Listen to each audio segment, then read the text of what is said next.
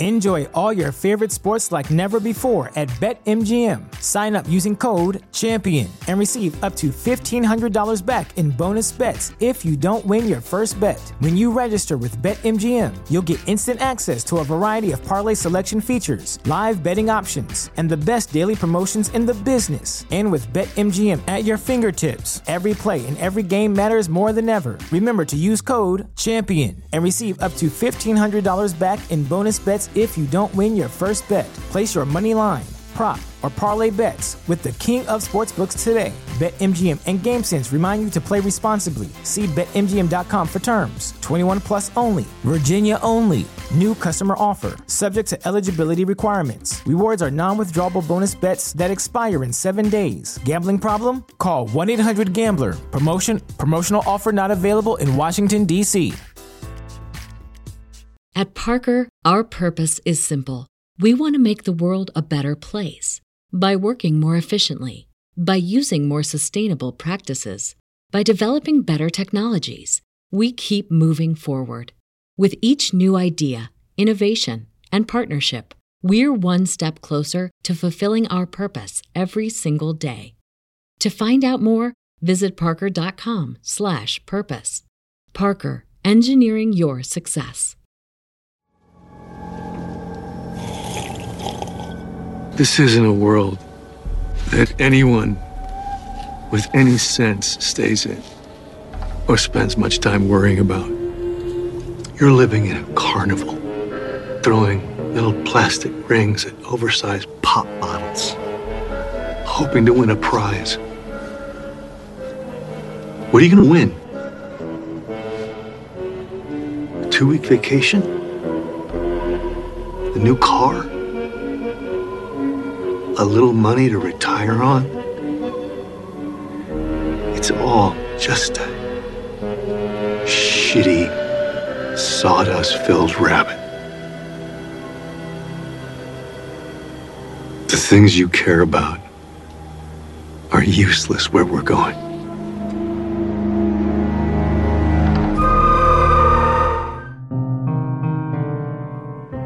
Indeed, you are right, oh breakaway civilization technocrat from the film Under the Silver Lake.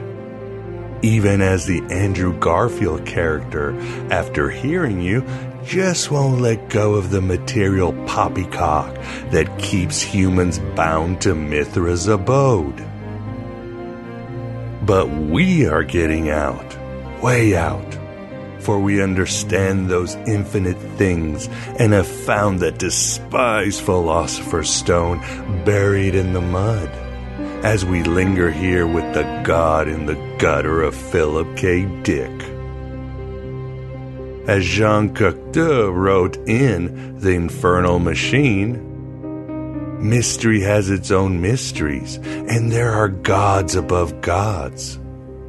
We have ours, they have theirs.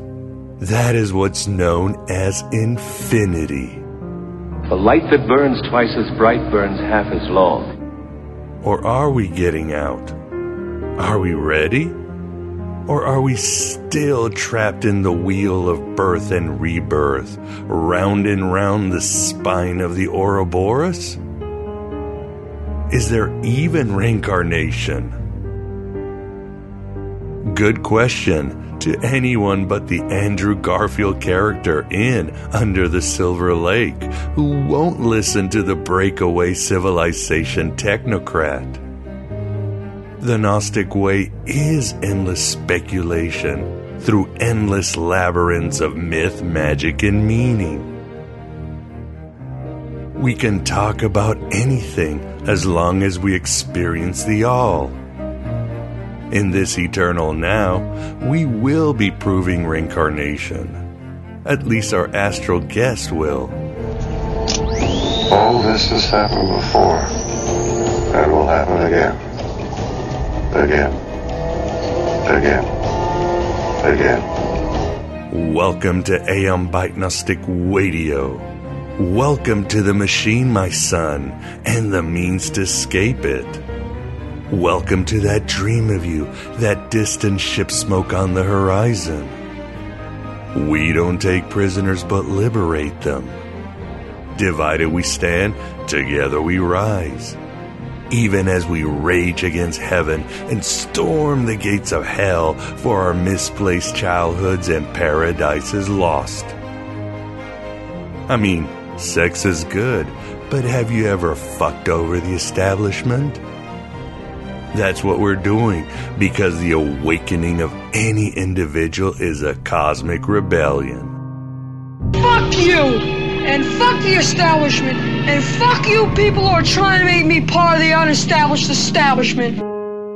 So honored you're here, and honored to serve you. My name is Miguel Connor, your Pompatus of Gnosis and smell of colitas rising up through the air of a world gone mad by the flatulence of a creator god gorged with the stolen dreams of the eternal realm. Our Father, which art in heaven. Let him fucking stay there. Yes, back to reincarnation. Does it happen? According to Stephen Secalarius, it does indeed. He'll be discussing at the Virtual Alexandria his book, Reincarnation Can Be Proven, an overview of Matthew Franklin Whittier's return as the author, Stephen Secalarius, and a look at Whittier's secret literary legacy. Stephen will take us on a fascinating yet sober journey on how he discovered he was Matthew Franklin Whittier, providing you with the techniques and insights on how you can perhaps access your past lives. Bigly Interview, where Stephen goes beyond reincarnation to offer intriguing revelations on such literary and occult giants like Edgar Allan Poe, Charles Dickens, Albert Pike, and several spiritualist luminaries from the 19th century. We speculate on this and everything else because we are Gnostic-minded, as we run with those searching for the truth and avoid those who have found it. What is it to transcend? To recognize nothing is true and everything is permitted. But did the Gnostics believe in the transmigration of the souls? As always, it's complicated and so different from all other faiths. But we can certainly say they viewed any reincarnation as part of the machinery and machinations of the archons. Eternal forgetfulness, blue-pilling the divine spark of every being across the multiverse. You felt it your entire life, that there's something wrong with the world. You don't know what it is, but it's there, like a splinter in your mind, driving you mad. The earliest form of reincarnation in Gnostic lore, if you don't include the cult of Orpheus, is with the father of all heresies and Gnosticism himself, Simon Magus. In the Simonian myth, Faust, as he sometimes was called, was God incarnate, traveling across history in search of Helen, or his first thought and co-creator. Ellen was kidnapped by renegade, Epstein-like angels at the beginning of time and hidden in the world of forms, forced to reincarnate in various meat sacks, including Ellen of Troy. Simon eventually found Ellen, and their union not only symbolizes the completion of humans after long quests through birth and rebirth, but the individuation of the divine in its process of self-discovery. By the power of truth, I, while living, have conquered the universe. Personal motto? From Faust. That's about trying to cheat the devil, isn't it? Later Gnostic sages would provide their versions of reincarnation. In the 2nd century, Basilides of Alexandria taught that Gnosis was the climax of many lives of effort, indicating a Gnostic version of karma. For example, he said, quote, "Men suffer from their deeds in former lives." Everybody's hell is different. It's not all fire and pain. The real hell is your life gone wrong. His contemporary, Carpocrates of Alexandria, believed in the transmigration of souls, but very differently from Basilides, claiming that humans could not escape the Ouroboros until they underwent every physical experience possible and became wary of the material world. Later, the Persian Mazdakites and Frankian Jews would take up this libertine vibe. Have you ever been in a Turkish prison? The Sethian, the secret book of John, has a theology that echoes the Eastern Bodhisattva vow. Jesus explains to the Apostle John that human souls are recycled by the demiurge, constantly thrown into, quote, forgetfulness and prisons. Jesus further says that to escape, the soul needs to, quote, follow another soul in whom the Spirit of life dwells, because she is saved through the Spirit. Then she will never be thrust into flesh again. I reveal myself to myself, and I am drenched and purged. Other Gnostic texts like Zoroastrianos and the Pistis Sophia talk about forms of reincarnation in the flesh or in other dimensions, with pit stops in temporary heavens or hells, always in a long saga of perfecting gnosis. You're not your job. You're not how much money you have in the bank. You're not the car you drive. You're not the contents of your wallet. You're not your fucking khakis. Interestingly, the Gospel of Thomas provides a passage that alludes to the potential of past life recollection. It goes, "When you see your likeness, you are happy. But when you see your images that came into being before and that neither die nor become visible, how much will you bear?" If I'm not me, who the hell am I? The Manichaeans universally believed in reincarnation. And against the Manichaeans, Augustine's description of the Manichaean attitude on reincarnation is similar to the Hindu concept of spirits transmigrating into life forms other than human. Augustine wrote, quote, "They believe that the herbs and the trees are alive, and the life that is in them is endowed with sensibility and able to suffer when hurt. This is why no one can sever or pluck anything without inflicting suffering upon it." Gee, those world-hating Gnostics seem always to be so eco-friendly, I keep saying. Gosh, anti-cosmic dualism just has a way of bringing out, well, cosmic empathy. But whatever. We're all in it together, kid. Except for the Mandeans, who divorced the notion of reincarnation centuries ago, we can go on and on with Gnostic attitudes on reincarnation.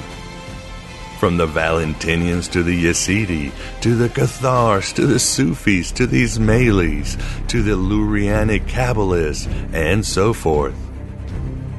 The difference from other faiths is the Byzantine structures that just don't go forward, but back and beyond and out and into a million worlds in that almost endless game of Saturn. You see, to be quite frank, Kevin, the fabric of the universe is far from perfect. It was a bit of a botched job, you see. We only had 7 days to make it. But what did you expect? It's a busy universe out there. You are the final authority of your own soul journey through the spheres. And, finally, the Black Iron Prison is a shit show maze to navigate. But we're getting out, with or without the breakaway civilization technocrat. And our interview with Stephen is another step. another speculation. So let's reincarnate into it. Write your own gospel, live your own myth. I broadcast my revelation to the 12 states and 4 off-world colonies. And so to know thyself is only possible through the eyes of the other. The nature of our immortal lives is in the consequences of our words and deeds that go on apportioning themselves throughout all time. Report said Commander Chang was killed in the assault. That is correct. Would you say that you loved him? Yes, I do. Do you mean you are still in love with him? I mean that I will always be. Our lives are not our own. From womb to tomb, we are bound to others. Past and present. And by each crime and every kindness, we birth our future. In your revelation, you spoke of the consequences of an individual's life rippling throughout eternity. Does this mean that you believe in an afterlife? In a heaven or a hell? I believe death is only a door. When it closes, another opens. If I care to imagine heaven, I would imagine a door opening. And behind it, I would find him there, waiting for me. This is the Aeon Byte interview, and with us we have the pleasure of being joined by Stephen Sakellarios to discuss his book, Reincarnation Can Be Proven. Welcome, Stephen, and how are you? I'm fine. Thanks for having me on. Pleasure is all ours, and really enjoyed your book, and there's so much we want to talk about, including the documentary that I watched, which I also really enjoyed. I think the audience will benefit greatly from your work. But before we get started, with us we've got the Moondog, Vance Sachi. How are you, Vance? I'm fine tonight. This is one of the first paranormal subjects I was ever exposed to when I was a kid. So, oh, wow. A long history with this. So I'm going to be interested in what we're going to be talking about tonight. Well, wonderful. Hope to hear your insights too, if we can, because there's a lot to unpack and insights galore from everywhere. So, Stephen, let's talk about you and your journey and your life. As you write in your book, Reincarnation Can Be Proven, you were originally, for a good part of your life, as you write, you embrace a skeptical, materialistic worldview until your late teens. What happened? What changed? Well, it's a good question. I think that I was a philosopher, and always questioning. And if I went back very far, there were things that I seem to remember that wouldn't fit with a materialistic view, and I never attempted to put them together, like, for example, I always felt that I had lost a soulmate, and that I had lost somebody that was, like a special partner, but that wouldn't fit with being a child, and yet I never tried to reconcile that. So if we go back even further, there was something else going on. But in my teens, I was definitely committed to the materialistic point of view, and I was philosophical. And at about age 15, I was trying to create my, philosophy of everything. It was really psychology as much as anything. And over about 4 years, I think I got to a point of just being like tied up in knots with it, and I finally just had to throw the whole thing out. And then I really had what you would call a conversion experience, because I started reading about Zen, a book called 3 Pillars of Zen. And I was meditating, doing Zazen, had a little stool, made up. And for some reason, at some point, I just broke down and I prayed to God. I mean, it wasn't a Christian thing.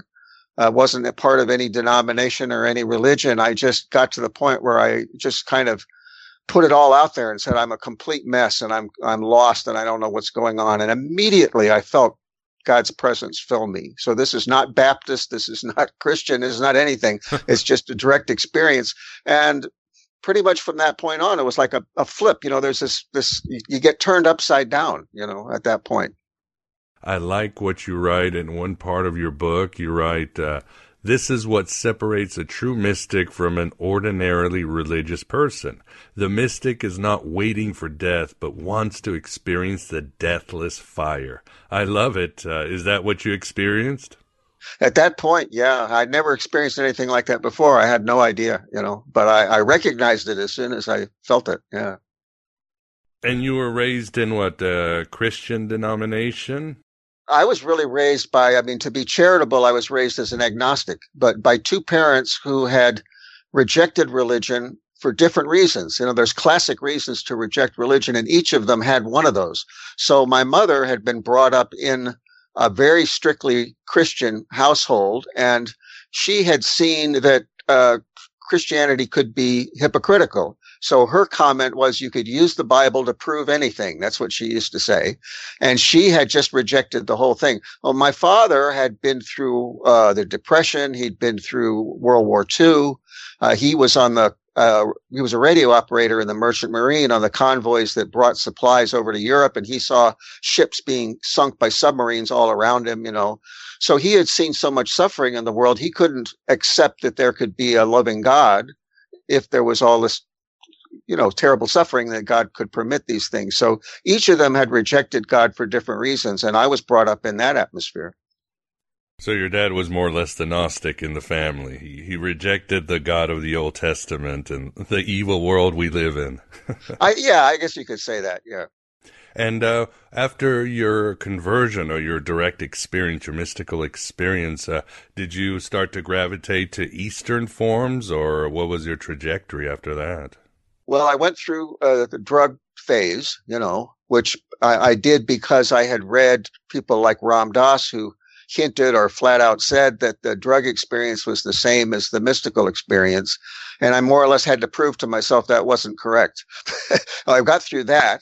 And I'll tell you, here's one of the ways that I proved it to myself. I had an empirical approach, you know.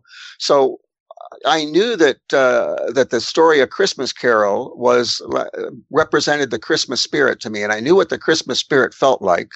And so I said, well, if I get stoned and I go to a church and listen to a recitation of that story, if I feel the same thing, I'll know that the marijuana high is the same thing as the Christmas spirit. So I went there, and it was funny because I had long hair, you know, I guess my eyes are bloodshot, and there was a minister reading the story, and he gave me a real funny look, you know, he didn't say anything. I remember his look. So I sat there and very open-mindedly, you know, went through that experience, and I went home and had to sadly, you know, conclude that no, they're not the same. You know, the marijuana high is not the same as the Christmas spirit. So that was kind of the start of that, you know, discerning between the two. So anyway, what I did after that is I came away with the conviction that each of the main religions started with a founder, and that founder, the mystic, was experiencing the same reality and taught it from different perspectives to different cultures, but they were experiencing the same thing. And that if you got into the esoteric side of every religion, you would find basically the same core experiences, you know, related. So I started reading each one, you know, the Buddhist scriptures and the New Testament, and especially the Bhagavad Gita. And it was in the Bhagavad Gita that I came across reincarnation, and I just accepted it immediately. It made perfect sense to me.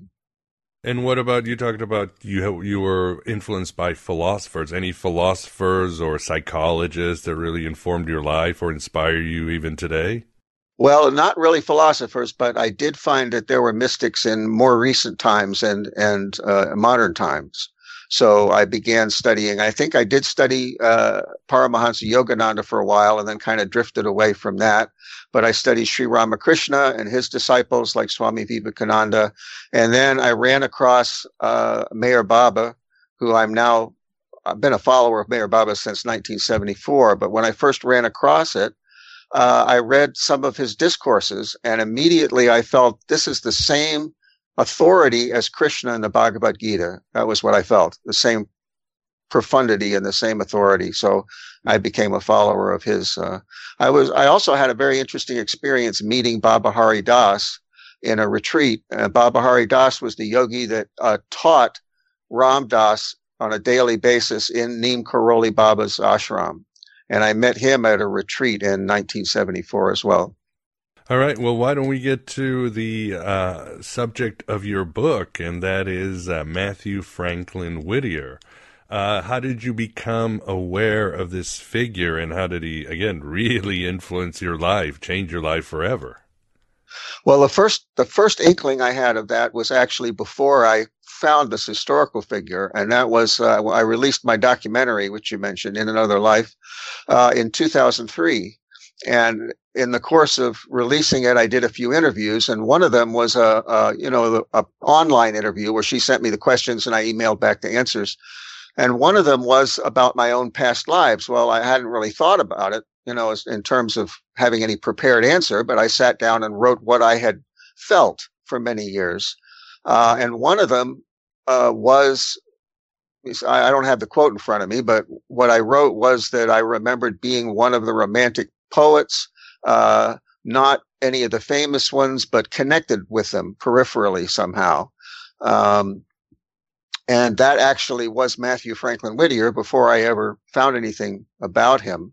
So I wasn't looking for him. Actually, I had had a psychic reading, and the woman had told me, you are a female writer you publish serials, every week or so, and you came to some public acclaim, and you were on the West Coast.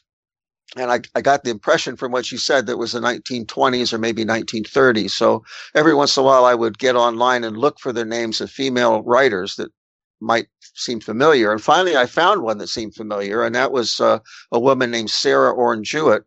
But it turned out that she was on the East Coast, not the West Coast, and she was in the late 1800s, I guess, second half of the 1800s.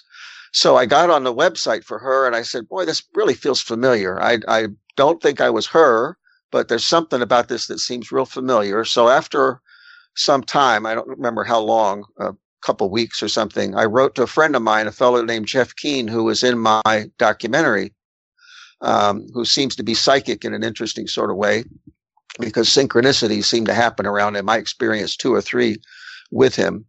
So I sent this website to Jeff, and about a half hour later he sent back and he said, I felt just guided to this one page kind of deep in the website. It was a member of her social circle. They had a number of people that she knew listed, and Matthew was down at the bottom, the very bottom of the list. And when I looked at the picture, there's an engraving of him, a 3/4 portrait. And he does look like me, but it was the eyes that really drew me in. I looked at the eyes and I said, that's me. I felt it very deeply. And all I had to go on here was the name, his birth and death dates, that he was the brother of John Greenleaf Whittier, and it mentioned he was an author, but it didn't say anything more about him. But immediately I felt that was myself, and that was the start of it.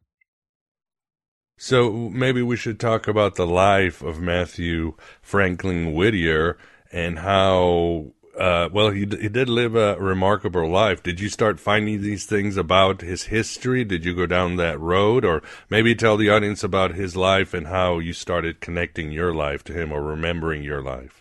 How many hours we got? Yeah, that's what I'm saying. It's huge. But let me start with what you find when you first start looking, because it's very interesting, because it's real different than what you find when you dig. So what you find, first of all, is that I don't know if any of your audience members are old enough to remember Jimmy Carter's presidency and election presidency, but he had a brother, Billy Carter, who is mostly known for Billy Beer. See, yeah. So but he's like. Well, I went to the Jimmy Carter Center, and I found one picture of Billy Carter, and it is in the cafeteria.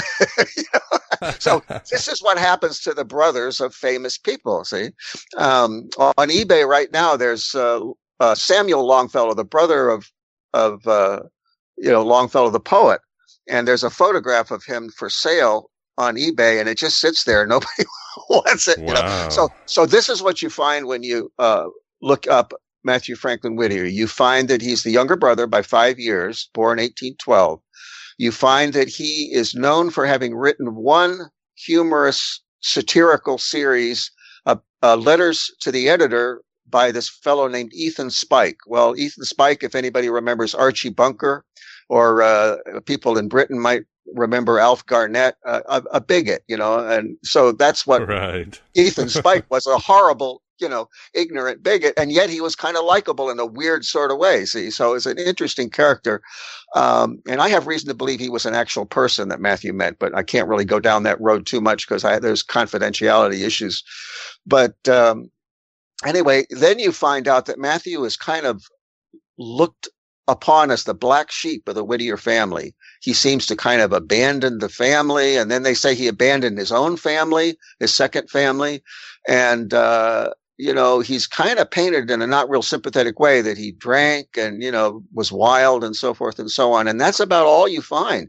You also find out that he maybe wrote some poetry, but he was just a versifier. In other words, he just was a hack. And one of the unofficial, I think it's William Sloane Kennedy, his name is, unofficial Whittier biographer, says that his Ethan Spike stories aren't even worth the trouble of looking up. See, so he's really put down pretty heavily in the Whittier legacy. Well, what I found was that the Whittier legacy was primarily engineered by one Samuel Picard, who was Matthew's son-in-law, and they were longtime enemies. All we know about Matthew comes from the guy that doesn't like him. See, so that's part of the problem.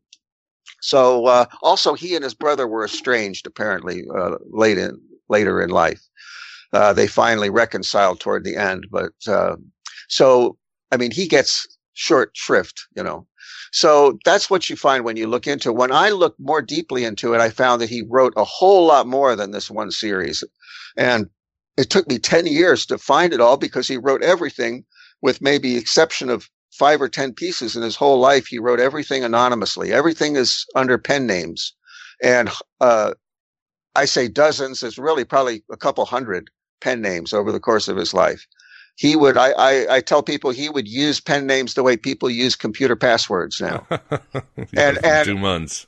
Yeah, and part of the reason was that he was very deeply involved in anti-slavery activities, including connections with the Underground Railroad, and so he kept a very low profile. And his backdrop, he was, for the audience, 19th century, he was from, a Quaker household? That's correct. Yeah, John Greenleaf Whittier was a Quaker. He was a Quaker up until 1836, when he married a girl in an upper-class French family named Abby Poyen, who was not a Quaker. Probably she was Catholic, I would have to guess. And they disowned him. The Quakers disowned him for having married outside the faith, and for other things that they didn't mention. Yeah. So he was, but he retained the Quaker values, and in his writing, he would more or less preach, the Quaker values, even though he really rejected the outer form of Quakerism as a religion. So anyway, I found 2,100 roughly pieces that he published over the course of his life. He started, if my research is correct, he ran away from home at age 12, which is nowhere in the Whittier legacy.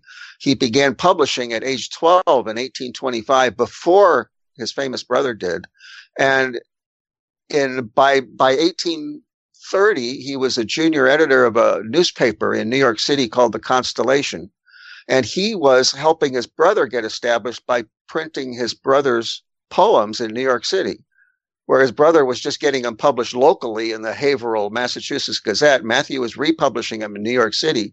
So it's exactly backwards. Matthew was first, and Matthew helped his brother get a leg up. See, so my research is totally different than what the Whittier legacy says. And I mean, they know about me. They don't want anything to do with me, I'm pretty sure.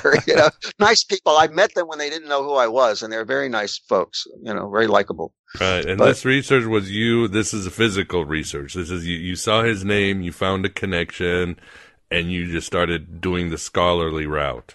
And yeah, and of course with the internet. I couldn't have done it without the internet, because in the days before the internet, you need you need money, real funding, and you need a team of people to go to all of these libraries and spend lots of time going through a lot of papers and periodicals. With the internet, I put in, like, for example, if I got hold of a piece of Matthew's work that I thought was his, and I wanted to be sure that it wasn't attributed to somebody else, I just put in the search engine, some of the lines, like one sentence, or if it's a poem, one, line from stanza, and it'll come up with it. See, that's how powerful the internet is for research. So I couldn't have done it without the internet. But there was also, as you're inferring, there were also paranormal data that I kind of triangulated. I used traditional scholarship, but I also used the paranormal side. But you always verified the paranormal aspects or intuitions, as you write.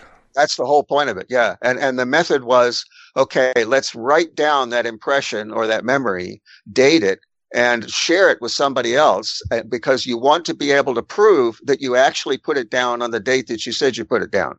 You don't want anybody to be able to accuse you of working it backwards, where I found the data and then pretended like I remembered it before then, so you got to document everything.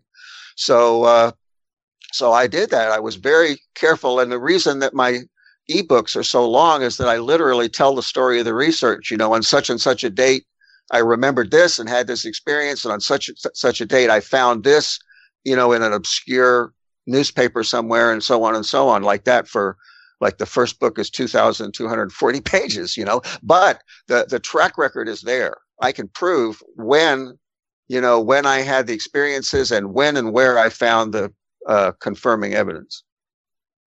And when were you pretty much 100% sure that this was my past life? Is there a scientific where you say there's enough evidence where I can just, I can prove it scientifically with the data? Well, it was cumulative. I used to say the proposed match for like the first couple years. And finally I said, it isn't honest for me to say the proposed match anymore, because in my opinion, I've proven it beyond that. But there wasn't like, an aha moment where I suddenly, cried out, I've done it. It was more, understated than that. I just said, I just can't keep saying proposed anymore. Fascinating.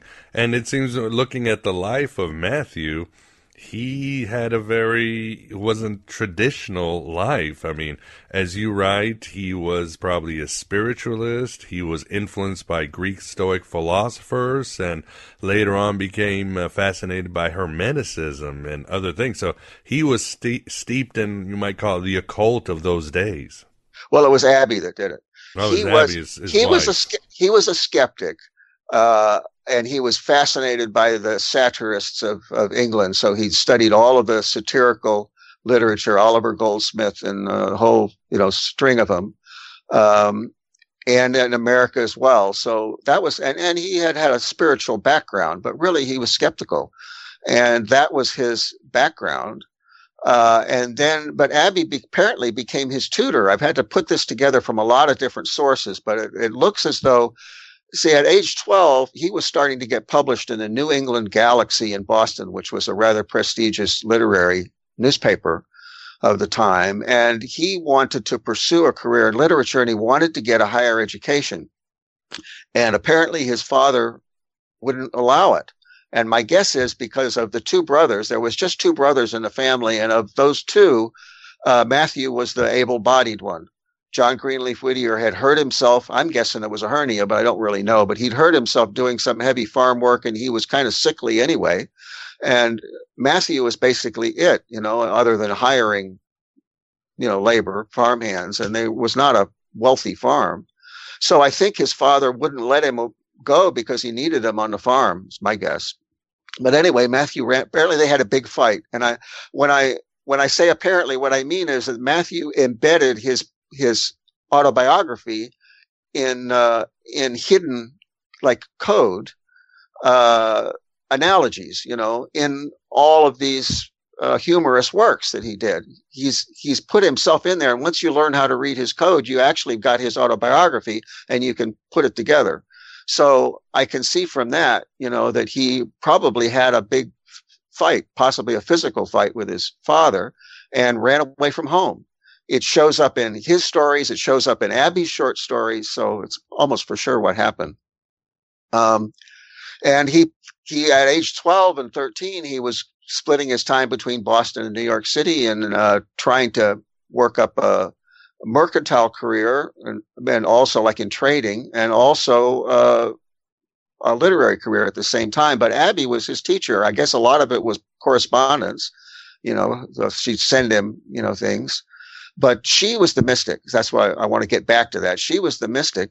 And her mother apparently had taught her. Her mother was Scottish and must have taught her all of these things. And so Abby was a child prodigy in both literature and music. And she started trying to teach Matthew. So you can see that he was skeptical. He would ridicule these things at first. Like I've got articles from him. I think they're like 1830. And he's making fun of astrology and he's making fun of prescient dreams. These are the things that Abby was trying to teach him, and he would ridicule him to the point where she actually began to lose faith in astrology because he was really a brilliant, at debate. So, and she was 4 years younger, so she was kind of, helpless. But then he began to accept it to the point where by the time she died in 1841 of consumption, which is tuberculosis, he had really come over to her point of view, and he spent the rest of his life, most of his life anyway, promoting those views. I think toward the very end, after the Civil War, I think he started to get skeptical again.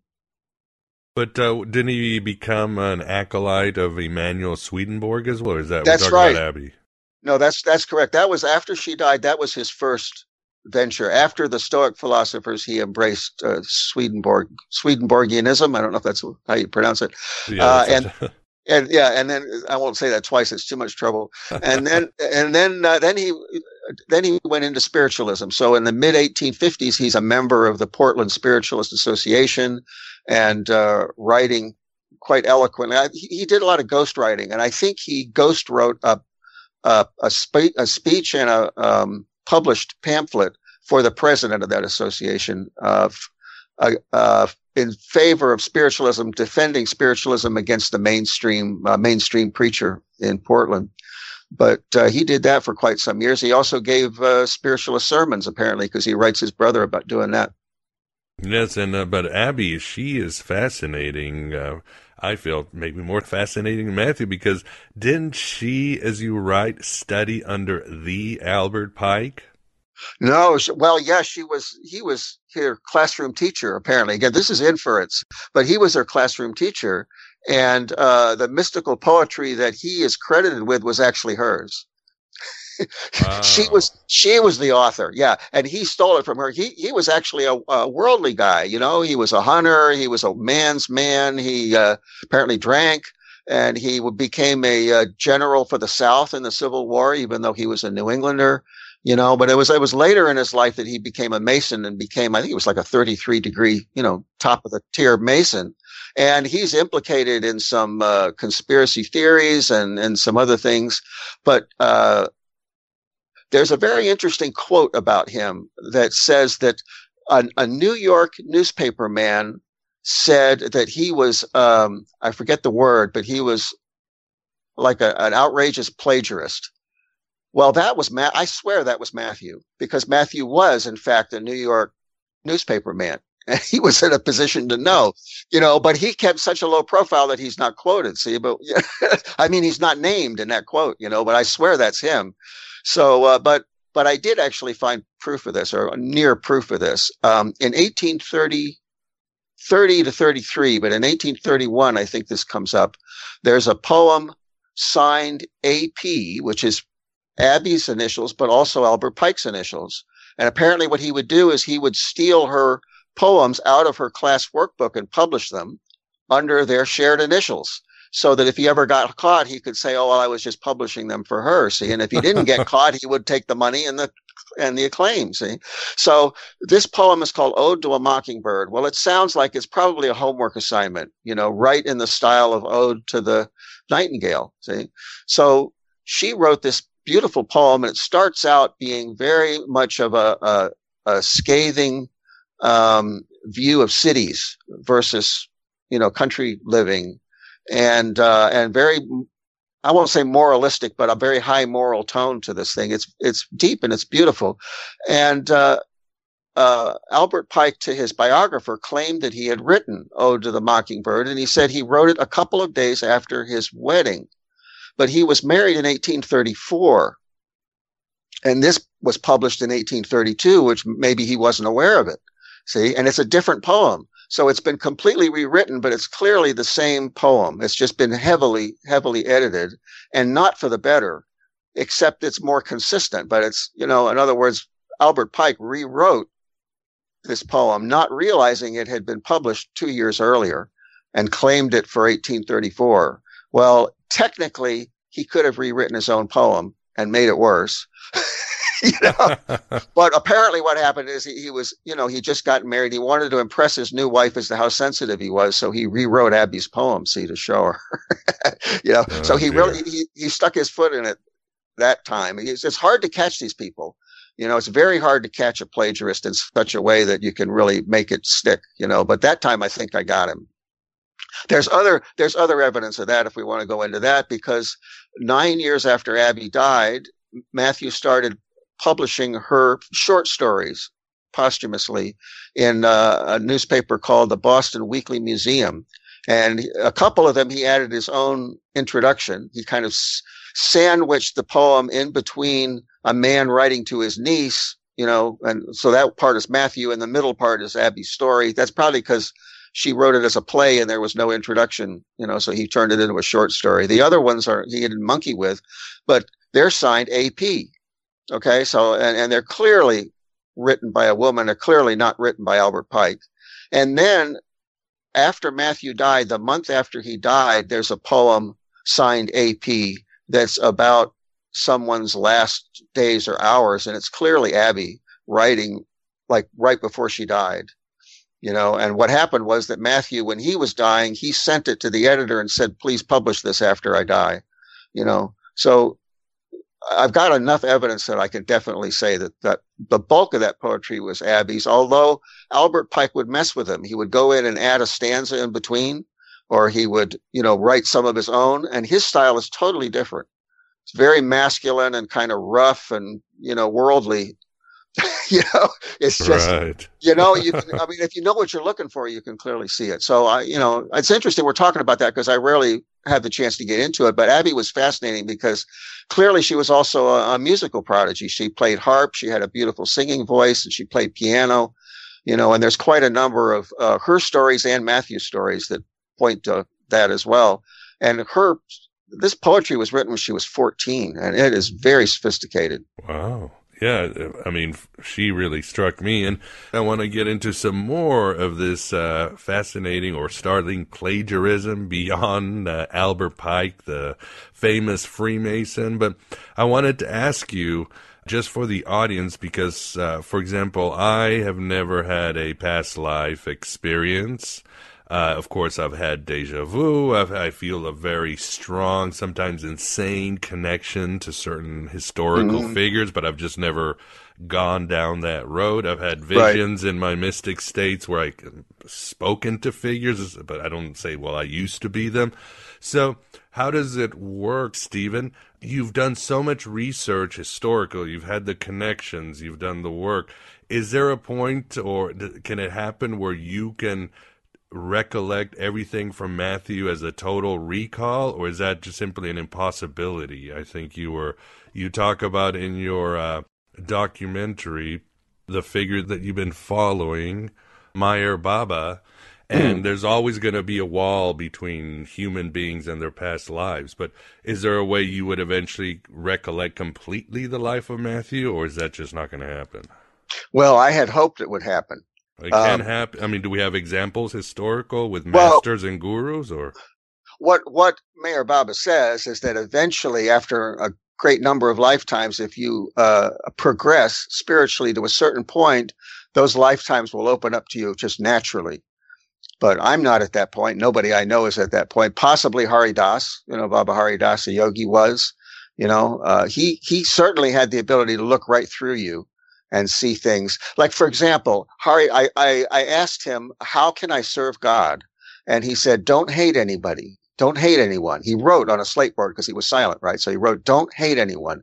And I'm thinking to myself, I don't hate anybody. I'm a nice person, I said, well, that's not what I wanted. I wanted volunteer in a soup kitchen or something, So I was so stupid. I mean, I was young, but I asked him again, and he wrote the same thing. Don't hate anybody, and it took me years to figure. You understand? Matthew was a satirist.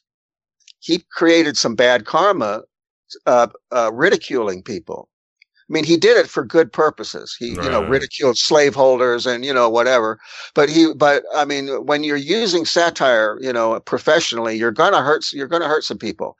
He was like, I don't know how many people listening are familiar with Lee Camp. I'm a big Lee Camp fan because he's so much like that's what Matthew was like Lee Camp. Course, yeah. You understand? So, and I've got the writing to prove it. I mean, some of this Ethan Spike stuff is very edgy, but, and including the bad words, like one of my favorite ones, he makes fun of an astronomy lecture that's being given in a small town. He says, science has riz, we now have a lyceum. He's making fun of the whole thing. Right. And at the end, he says, these are the upcoming lectures, and his is going to be on office seeking. Well, that can be read either of two ways. Office seeking means getting like a politically appointed job. Okay. And he was against that practice. So, I mean, but it also means orifice seeking. I love it. So that's like the dirtiest thing, but it's great, and the thing is that he got these things past the editor. Yeah. That's not easy. There's another one where, oh gosh, I can't think of the name of the person now, but there was a fellow abolitionist who had written a novel, like a young adult novel. And in it, she had the young man, a boy and a girl, and they're looking at this pond. And he says, well, it's just a small pond. It's not worth a damn, D-A-M. Yeah, I get it. The pond. I love it. Yeah. So she was getting a lot of heat for that. See, so Matthew came to her rescue, and he said that he was at, I don't know if it's pronounced Holyoke or Hollyoke, Massachusetts, where there was a big dam, and he says it's the best dam seen in America. He got that published too. See, and this is the 1800s, so he was pretty edgy. Now, remind me where we were going with this, because I got. Yeah, well, I mean, again, you won't be able to recall his life, and there's this clearing all this karma. What I was trying to say was that I thought for years that if I just immersed myself in his writing and in his life, that would eventually result in some kind of experience where I would suddenly be able to remember everything. And what happened was very interesting. It increased my subconscious awareness of Matthew in myself.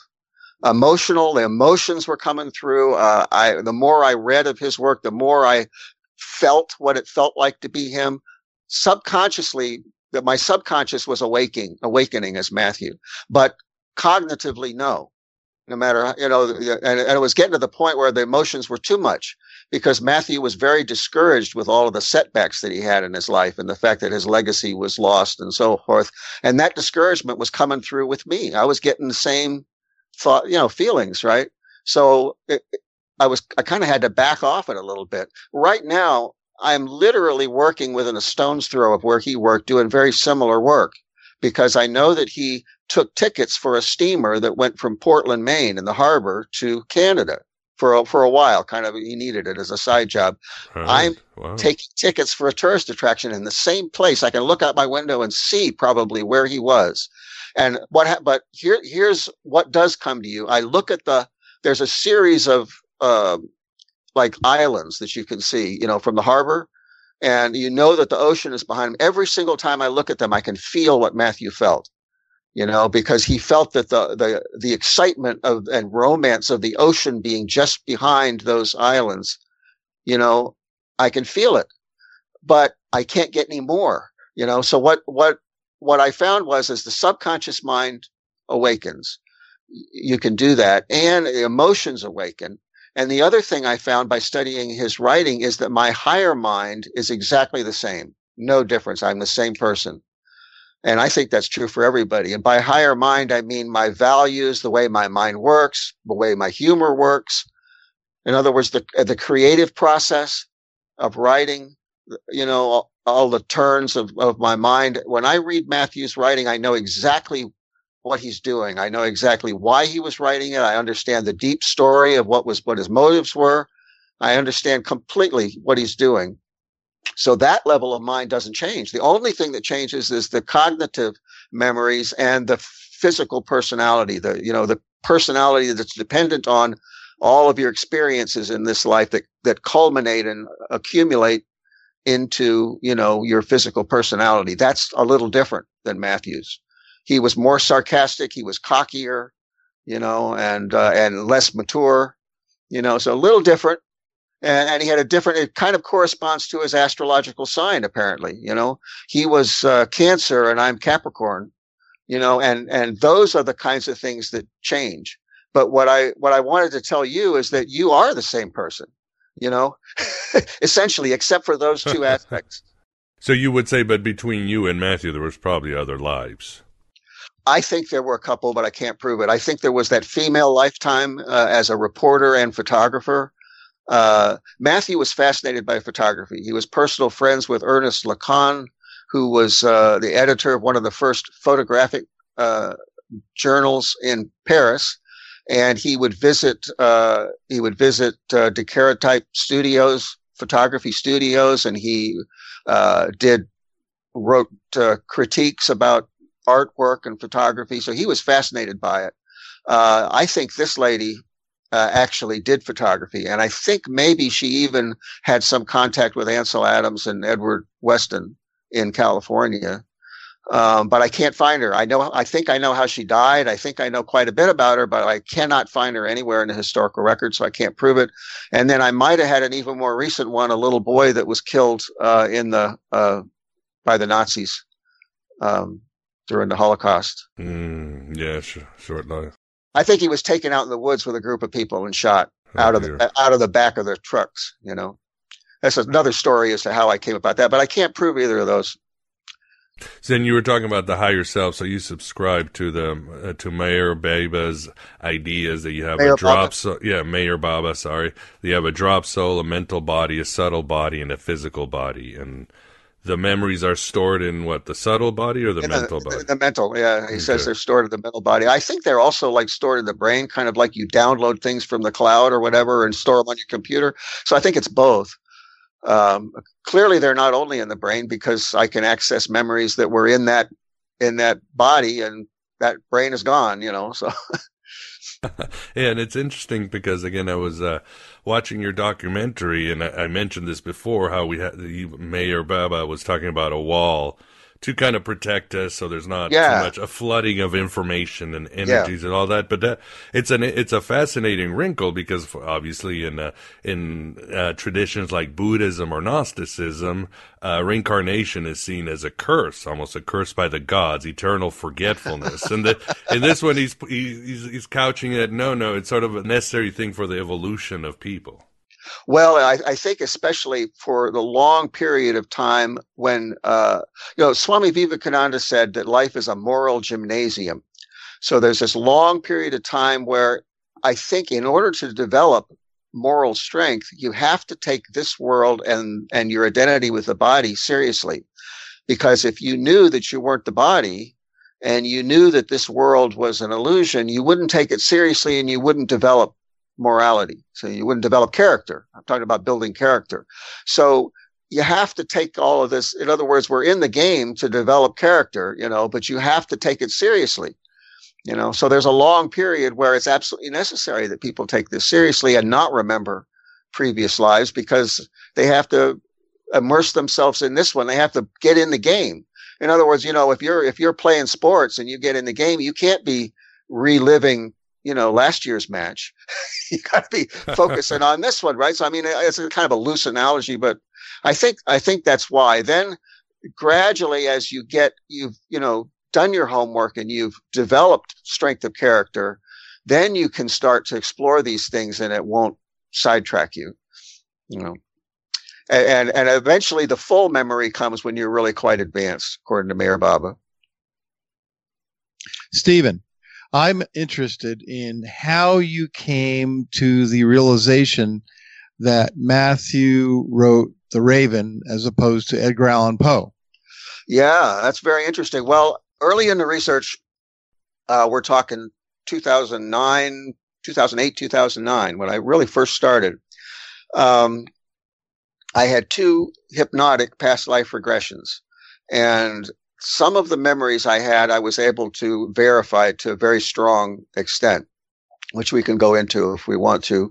Some of the memories I was able to verify were not from hypnosis, so I have some of each. But one that I had, which I wasn't able to verify at all, and it came completely out of the blue because I don't know anything about Edgar Allan Poe, or hadn't studied him at all.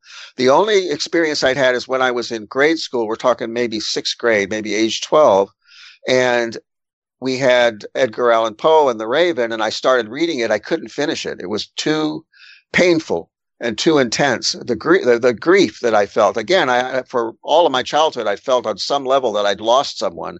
And that became very articulate when I started reading this poem. I just couldn't finish it. I didn't have the feeling, oh, I wrote this. Nothing like that. It was just, I just couldn't do it. So I'd had that experience and forgotten about it completely. So under hypnosis, I suddenly started remembering meeting with Edgar Allan Poe. And, I still can kind of remember it. We met on the front porch of a cabin, and it was a wide front porch that went all the way across. The wood in this cabin was unfinished, like it hadn't been painted. It was kind of like green wood, and we sat out there. And I seem to remember that we smoked pot in a pipe. I have no idea if that's true, but it was a sense of kind of sparring. And the feeling I got that I reported was we were like checking this guy out, what's this guy about? And like sparring, intellectually sparring, and talking. I don't remember sharing anything with him, or I didn't in the hypnotic session.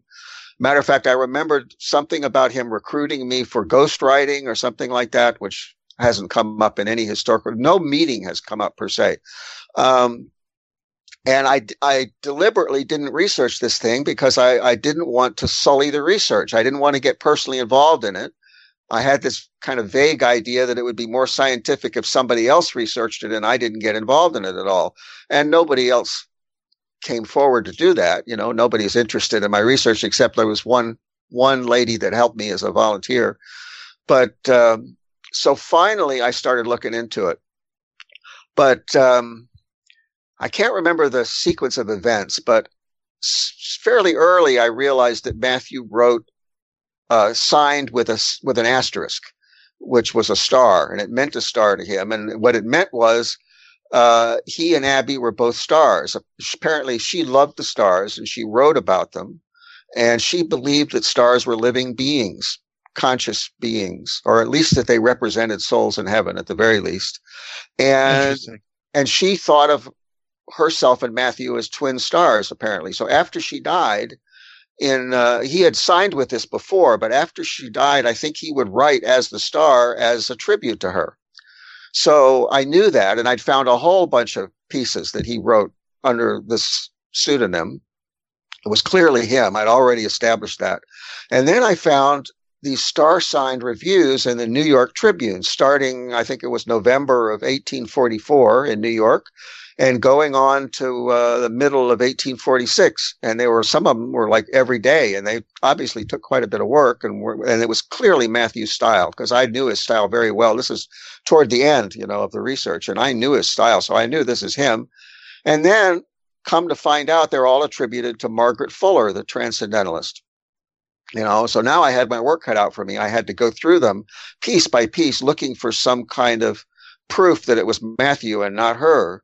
It's very difficult to do because she's supposed to be a transcendentalist, so she's going to have the same views and the same values and everything else as Matthew. See, so you can't, when you're trying to distinguish his work from a worldly character, that's easy because you just find, things that Matthew believed in that this person clearly didn't believe in, and you've got a pretty strong case. With Margaret Fuller, it was a lot different. So I looked for things where the writer gave a little bit of autobiography, where he or she talked about their own life, and especially looked for gender references. And I found some of them. I don't have them right in front of me, but I'll tell you one. There's one of these. They're not only reviews, some of them are essays, but there's one in which the writer goes to view a really large ship, I can't remember the name of it. It might come to me. But he is invited to go see the quote unquote heart and lungs of the ship. Well, it's a steamship. That means he was invited into the engine room. And in 1844 or 45, it's extremely unlikely that a woman is going to be invited to go see the engine room. You know, it's conceivable, right, but it's very unlikely in that era, or that she would want to, you know.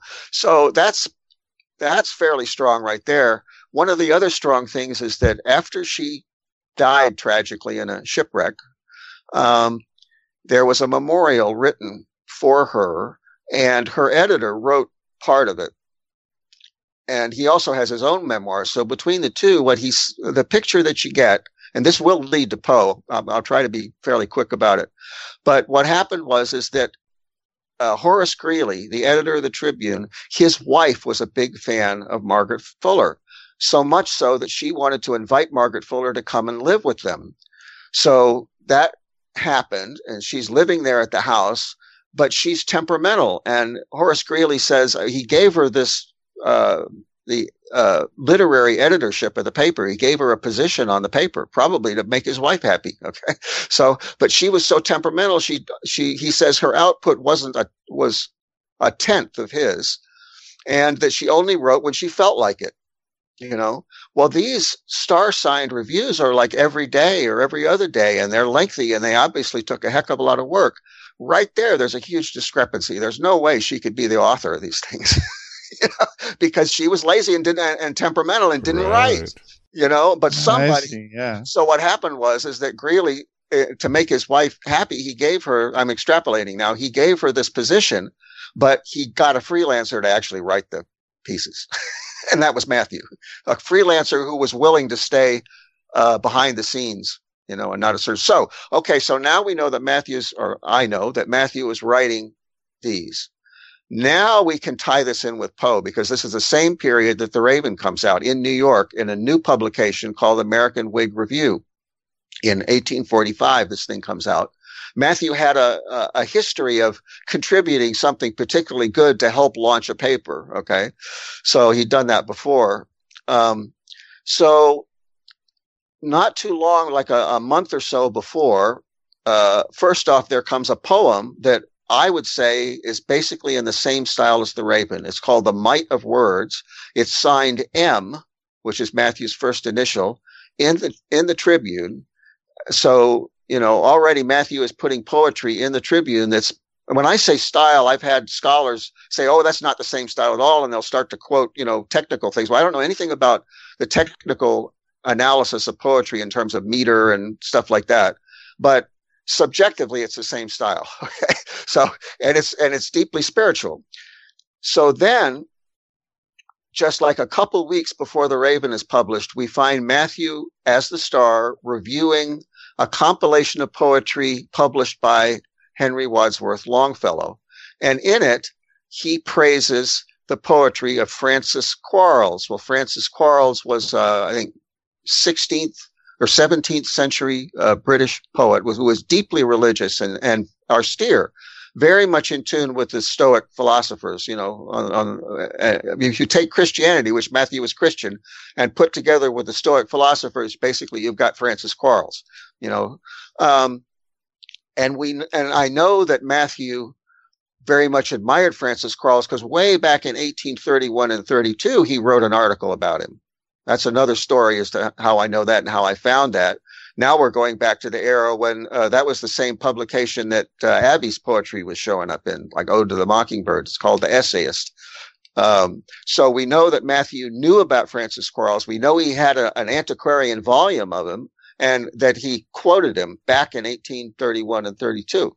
So now he's praising him again just before The Raven comes out. The Raven comes out in American Whig Review, signed blank Quarles. Okay. And it comes out, that's February, the second edition of the American Whig Review. But I think it's the 29th of January in the New York Mirror, it comes out before with Edgar Allan Poe's name on it with a few little changes. So Poe scooped him. But it's in Poe's paper. That's the paper that Poe wrote for, the Evening Mirror. Okay, so he's a reviewer. He gets an advance copy, of the American Whig Review. He sees that the Raven is in there. He's got a physical copy of it that he copied from Matthew, or that Matthew gave him, probably back in 1840, late 42 or early 43. And he shows this to the editor and says, this is my poem. I'd like to publish it. Okay. So he scoops, knowing it's coming out because he gets an advance copy. He scoops Matthew with his name on it, and he claims the whole thing. Now, Matthew can't come out and fight it publicly because he's deeply involved in the Underground Railroad and anti-slavery abolition activities, which I can prove pretty clearly. So he can't come right out. But when Poe publishes his compilation, The Raven and Other Poems, Matthews goes into action and starts publishing. He does a review of it. And in that review, he embeds a clear message that it was stolen from him. And then he does parodies. In 1847, he does There's a whole bunch of examples, which I've got in a series of 3 videos that I put on YouTube, of Matthew basically making snide remarks and coded references to the fact that Poe had stolen it from him. You have a quick one? That's interesting. Okay, so the review is the best one, really, is the review of the compilation. And I don't have it in front of me again, but from memory, he says in a general way about people betraying you. And then in the course of talking about being betrayed, he talks about that Chanticleer turned out to just be a dunghill fowl. Well, Chanticleer is a rooster, but in particular, that's a reference to a fable written by La Fontaine, who put Aesop's fables into verse, a Frenchman. And then I figured out, I can almost prove it, that Abby gave these La Fontaine fables, because she's French, remember, she gave these to Matthew as part of her curriculum, as part of her tutoring, to teach him French and also to teach him to write poetry. Because remember, she was a prodigy in poetry. So he had actually translated these things many, many years ago, and he'd had his friend Elijah Wright publish them under Elijah Wright's name as the translator. Matthew always kept his name out of everything. So this was a reference to a particular poem, a particular fable in La Fontaine's fables. It's only 2 stanzas long. If I had a couple of minutes to fumble around here, I could find it and read it for you. I don't have it out in front of me. But the first stanza talks about, Chanticleer, the rooster. But the second one specifically talks about plagiarizing a manuscript. Wow. So, and this is Matthew's style of code. I could cite you dozens and dozens of examples. This is how Matthew would, I don't know if he was doing it for himself, if he was hoping somebody would figure it out, or if he was doing it for posterity, but it's like he left a trail of breadcrumbs, intentionally. I think it would have been more clear if he said something like, "I'm not raving about this collection." Right. Well, he loved puns. Yeah. So, but I mean, it's very clear when you identify the poem from La Fontaine and you read the second paragraph. I mean, here's the thing. While we're talking, I can see if I can find it. We may come back to it. It won't take me too long to find, because it'd be worth reading, because I'm not just blowing smoke here. It's not like, oh, I think maybe this is about plagiarism. It is. Yeah, no kidding. Yeah. It looks like it. Well, we are coming to the end of the interview. Stephen, would you like to tell the audience where they can learn more about you on the internet? Absolutely. Of course, you can find my book on Amazon. It's Reincarnation Can Be Proven. And you can find my website at www.ial.goldthread.com. And I want to mention that right now I'm negotiating with my hosting service. Apparently it's got too much traffic. They think maybe it's getting attacked by bots or some crazy thing. So it's been put on a service called Cloudflare to protect it from the bots. And that means there's a little splash screen that it has to check your browser. And what it's really doing is making sure you're not a bot yourself. And then after 2 or 3 seconds, it'll send you over to my website. So don't be afraid of that. It's not That's the good guys. But anyway, I'll repeat it. It's www.ial for In Another Life .goldthread.com. Wonderful. And as always, we will have it in our show notes at the website and YouTube, everything else. We'll have the show notes with the links to your work, your book, and your website. But we are at the end. First of all, Vance, thanks for keeping us company on this journey. I am very pleased to have heard all this, and my past lives are too. And well, Stephen, thank you very much for coming on Aeon Gnostic Radio. Enjoyed your work and good luck with your future research. Well, thank you very much. I want to say that I think this is the best interview that I've done so far. I'm really pleased with it. And there you have it, my beloved truth seekers. The first part of our interview with Stephen.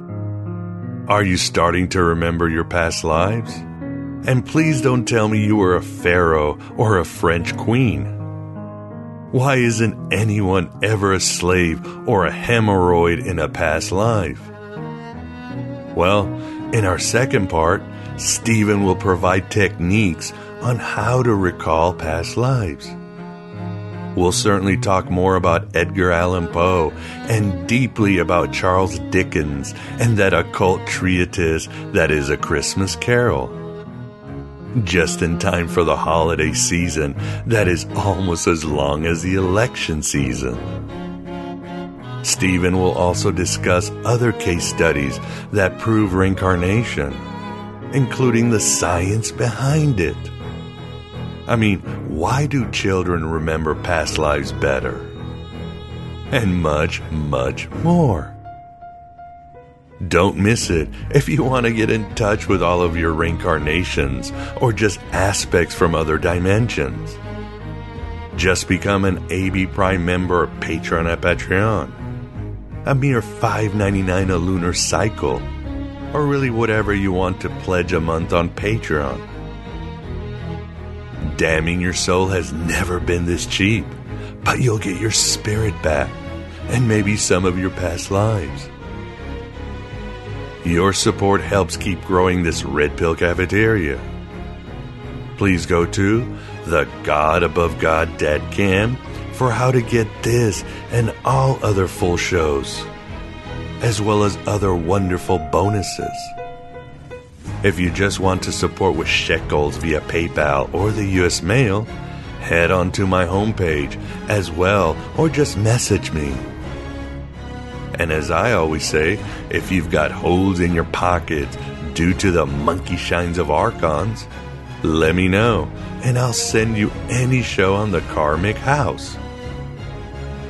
I can't do this without you, but we are in this together. Those of us trying to break out of the spine of the Ouroboros. Thanks for being here. Thanks for being yourself, your true self. Hello and goodbye as always.